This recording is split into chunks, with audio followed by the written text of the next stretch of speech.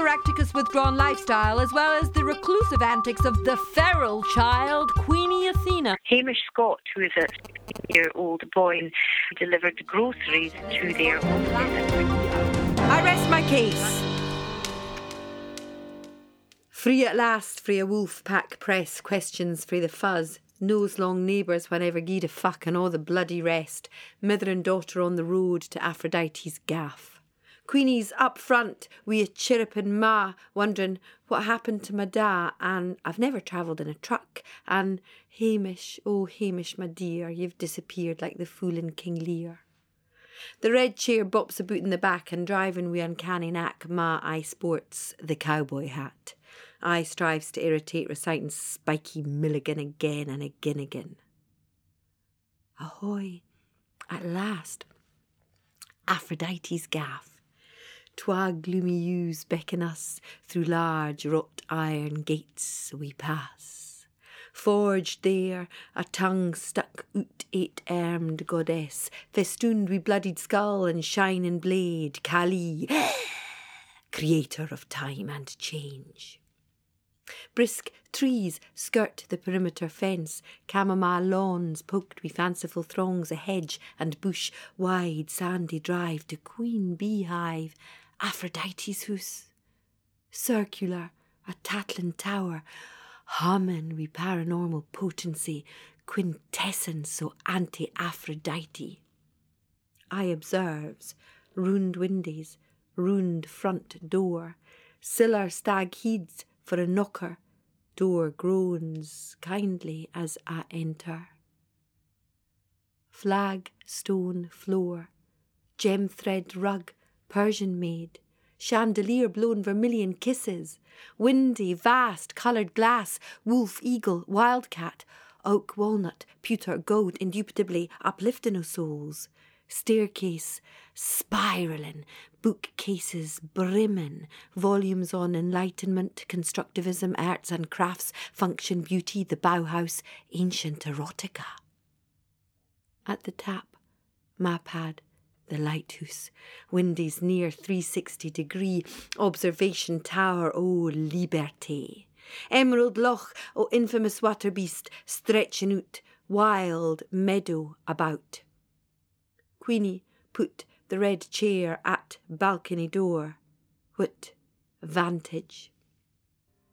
The red chair befits Aphrodite's gaff, surpass, oh instruments of seating, comfort exceeded. How pleasing.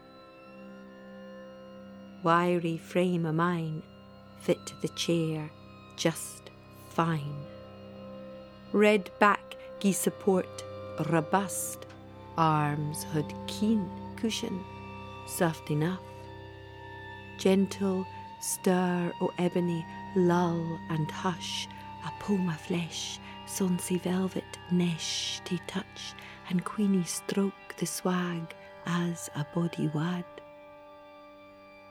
Frae the red chair I relish cerulean hills, emerald loch, I sups upo ancient pine forest, peat fires smoking, curly tendrils upward skewing to indigo sky, gravid wi' starns a skinkling. Frae the red chair some black nights I spies alien worlds strawn, far off galaxies, Queenie's glass lighthouse, gyrating red satellite o' the universe, cushioned by a Milky Way, deep blue-black and sugary. Mr. Godwin Moyer Williamson Caractacus is a happy man. Queenie's forever sitting on his knee, ye see. Swaddled fella kens a whole heap about her studies, struggles, feet. Queenie, her eccentric mind, content. Ugh, it's precious ayont measure, ayont onything he could ever have kent. Thank foo he be, for every day he bides and buy red velvet bonds, trulins. Godwin is not fettered, but liberated by thon silky fronds. No human word does pass stuffing wadged gums mere, just chair vernacular. springy groans, creaks, woody huffs, velvety puffs. Godwin bides true to his word, duty bound be he, to cherish, honour, love Queenie. Now, humour me a bit. Do you think Godwin is deserving? Considering his wretched past, does he merit such pleasurable bond with his offspring? Is he Trulans worthy of this special reunion? These queries I will leave with yous, for it's not my position to judge, nor my aim to confuse. There once was an obscene fat fella, was giz looked like a marshmallow, his belly ballooned and his feet were marooned at the end of plump legs that were yellow. Journal, chill end o' autumn. Frae the steps o' hame, I waves farewell to Mam. Mam's squeezed and by local cab, off on the round world honeymoon trip, mony year are due, not as bride but as widow. Wheels o' the cab turn, sudden in a flap. Streening through glass she yap, I abandon ye, Queenie Carp, you'll be late. And the cab vanish silently through Cali Gate and the skulls. Ma is off. Good, I laugh. There once was a skelfy auld wifey, whase life was all trouble and strifey, being ever so thin she fought into the bin and was stinking and rancid for lifey. I, Queenie, is taking steaming tea, a crumpet with buttery honey, a good book up the windy stair to my lighthouse and the red chair.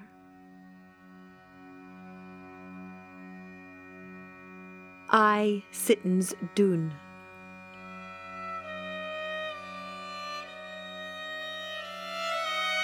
Ouch! An errant siller preen, mayhap? The chair is very old. I remarks the cloth once so fine to touch is uncoo rough and cold. I thinks, curious. Ach, it's wrong. Saggy, lumpy, awful uncomfy. Worse, not customary. Look, yous. This chair is drab, thon pins are dull, the ebony utterly dismal, phoenixes vulgar, unnobler than chawed chicken legs, amorphous, gruggous, soiled. The chair is barely even red. It pongs something rank, not vanilla. It stank. I thinks, it's gone off. Howsomever, it'd be a very perfect day for a bonfire. Hear this, Queenie nae mair had need for the chair. See, upon the night afore, Godwin Caractacus, his light put out, departed to a world for ever mere, his outlandish life and existence extinguished. Anyways, what godly use is a shabby old chair? Yous. Have any of yous knowledge on how to take a thing apart? Aye?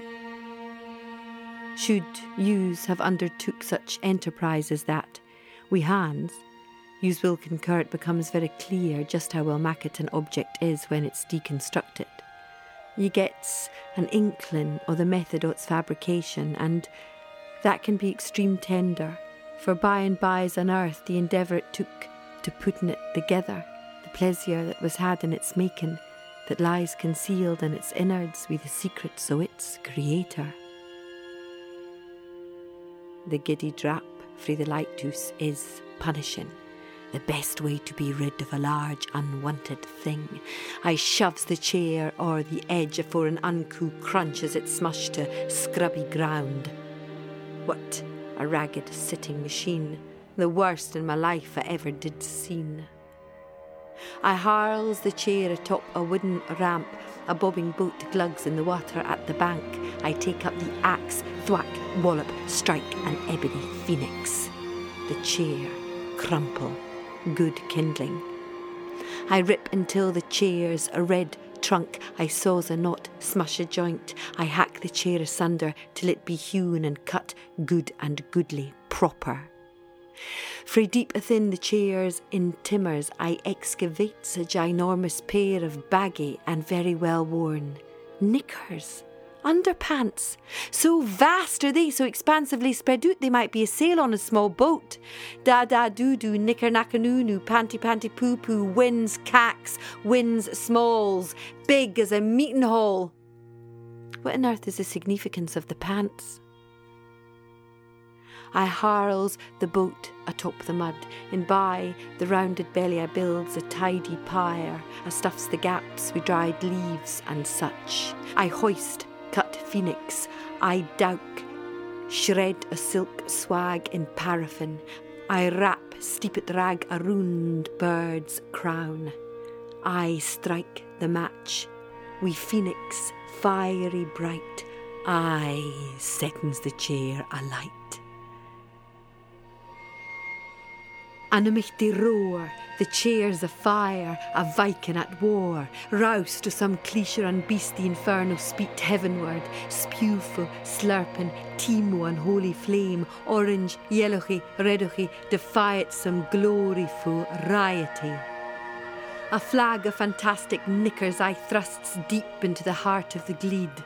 Running full pelt and speed I pushes the boat blazing of pot into the icy green. I sittens upo the ramp, a silvery moon ogling me, the splendid Y-fronts a flochtering in the breeze. The knickers burst ablaze, o bellicose beastie dragon. I thinks, however could a shabby-some chair mak such a trulin's magnificent bonfire? I says Ludut, ancestry, strength ingrained in the making. Ancestry is the key. The loch tugs my feet, girdled by thon wild meadow, the gloamins are roaming, crows gathering, pines benevolent ogres, the bonfire, flaming a radiant bale, skimmering on the water off the Valhalla. I can hear the pipes, yet nobody's playing.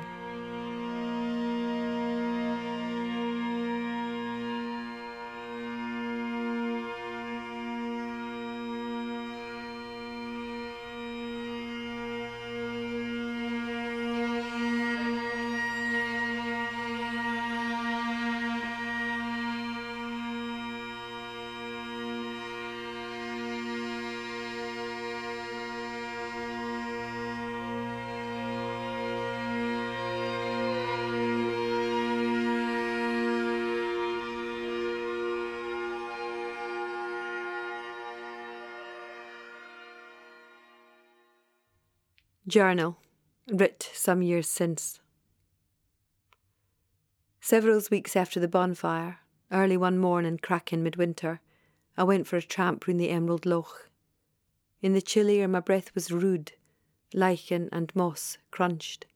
On my back a knapsack in which was a delightsome picnic, a flask of good brewed coffee. Was it not in my jeans? Some miles after, I plonked myself down at the edge of the frozen water. Glacial sun warming my giz, trees powdery white, green loch, mirror ice, birds skating, pecking, Aphrodite's gaff, proud, strange, far across its gelt expanse. Oh, stillness, my land about me, my hot coffee scalding within me. This winter day quite ordinary. And then, just as I was tucking into my luncheon, I did seen something. Something I knew to be deed, something to which I had already bidden farewell that chittered my soul. I seen a ghost. Aye. Through the naked throng of trees, I spied it. I greatly putting down my luncheon.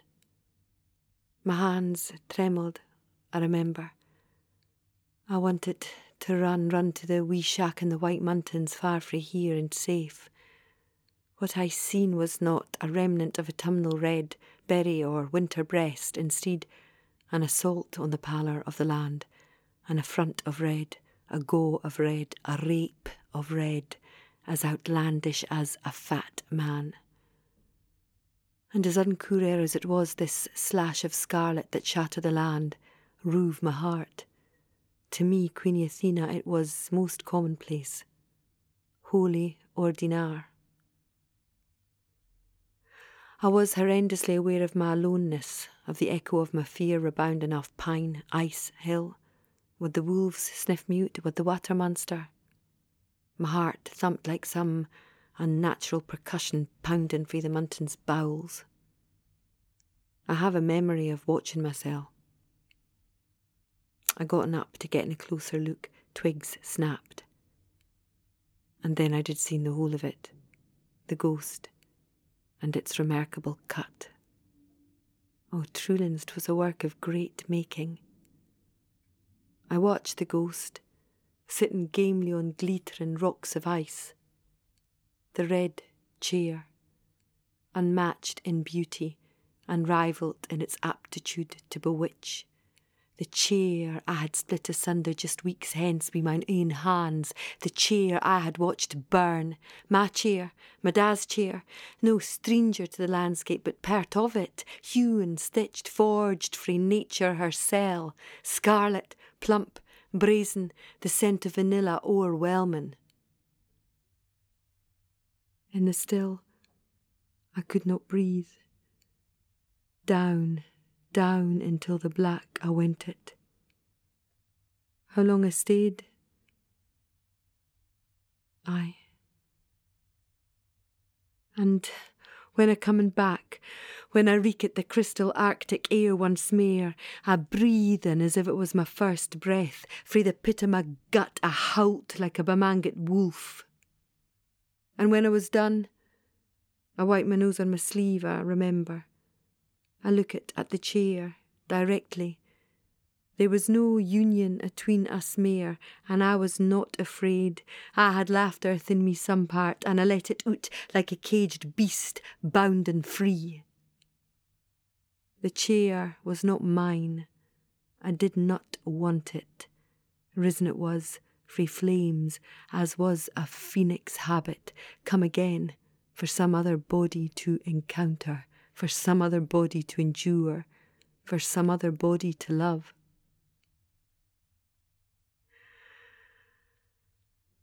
What time passed, I know not. My hands quite blue, I mak it for hame. The birds were roosting, I remember. It would be getting dark soon. I was looking forward to reaching my lighthouse, to gain hame, to starting again. To my da, wi' love. Queenie Athena.